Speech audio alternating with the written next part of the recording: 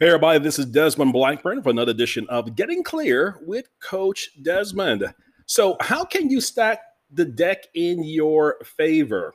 Well, guys, here's a thought about this a lot this weekend because I was reading a great book and it got a chance to initiate a number of memories. And one of my memories, particularly in terms of my business career, when it comes to that little chestnut, I've had to go ahead and unlearn so many bad lessons.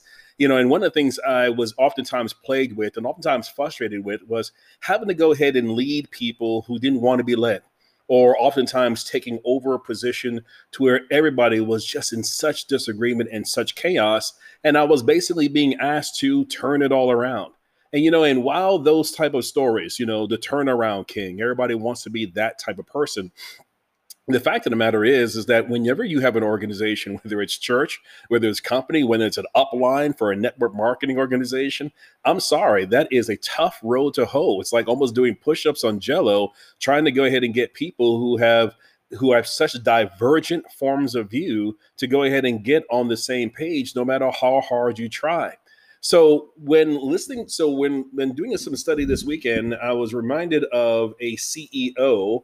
I oftentimes bring this up in my coaching sessions, but I'm reminded of a CEO by the name of Herb Kelleher. Now, he was the former CEO and founder of Southwest Airlines. He's deceased now, but I'm reminded of an interview that he had with, I think, Newsweek or Forbes magazine back in the day.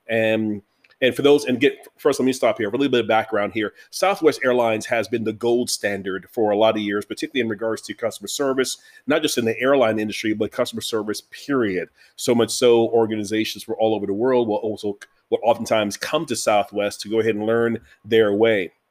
But it became clear as to what that way was during this interview. So the interviewer asked, "Hey, Mr. Kelleher, gosh, you guys have an amazing reputation for, hiring good people and great customer service. Your employee manual must be about an inch thick of showing individuals how to be nice in order to go ahead and maintain what you guys are doing."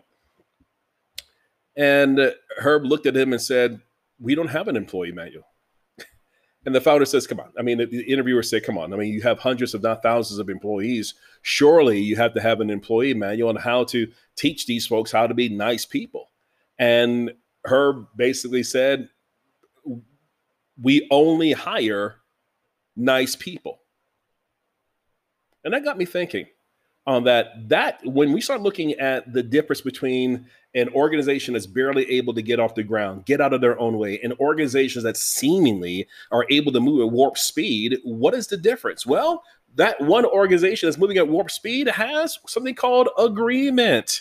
Yes. And what you're noticing with successful managers, HR directors, whether it's multi-level marketing, small time, whatever situation, these individuals are seeking one thing and one thing out: agreement.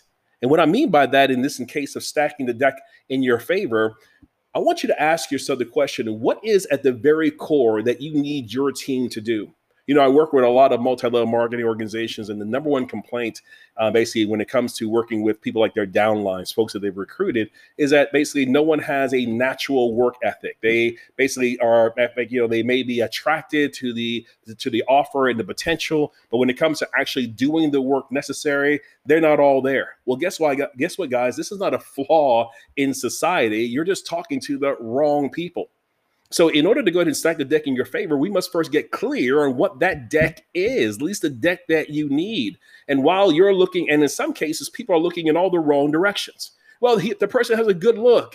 They're articulate, blah, blah, blah. But no, in the case of Herb, he recognized that there was a basic DNA that he needed to build from that literally could not be taught. And that case was being nice. He said he can train everything else, but the basic DNA and all stuff he needed to go ahead and have. And for a lot of you right now, your biggest woe is that you're hiring warm bodies because you were able to go ahead and simply check the box of what you needed. But in the end, what you've been investing in is this motley crew of confusion because you don't have any agreement. So you'll have disgruntled individuals who may be good at their job, but horrible with customers.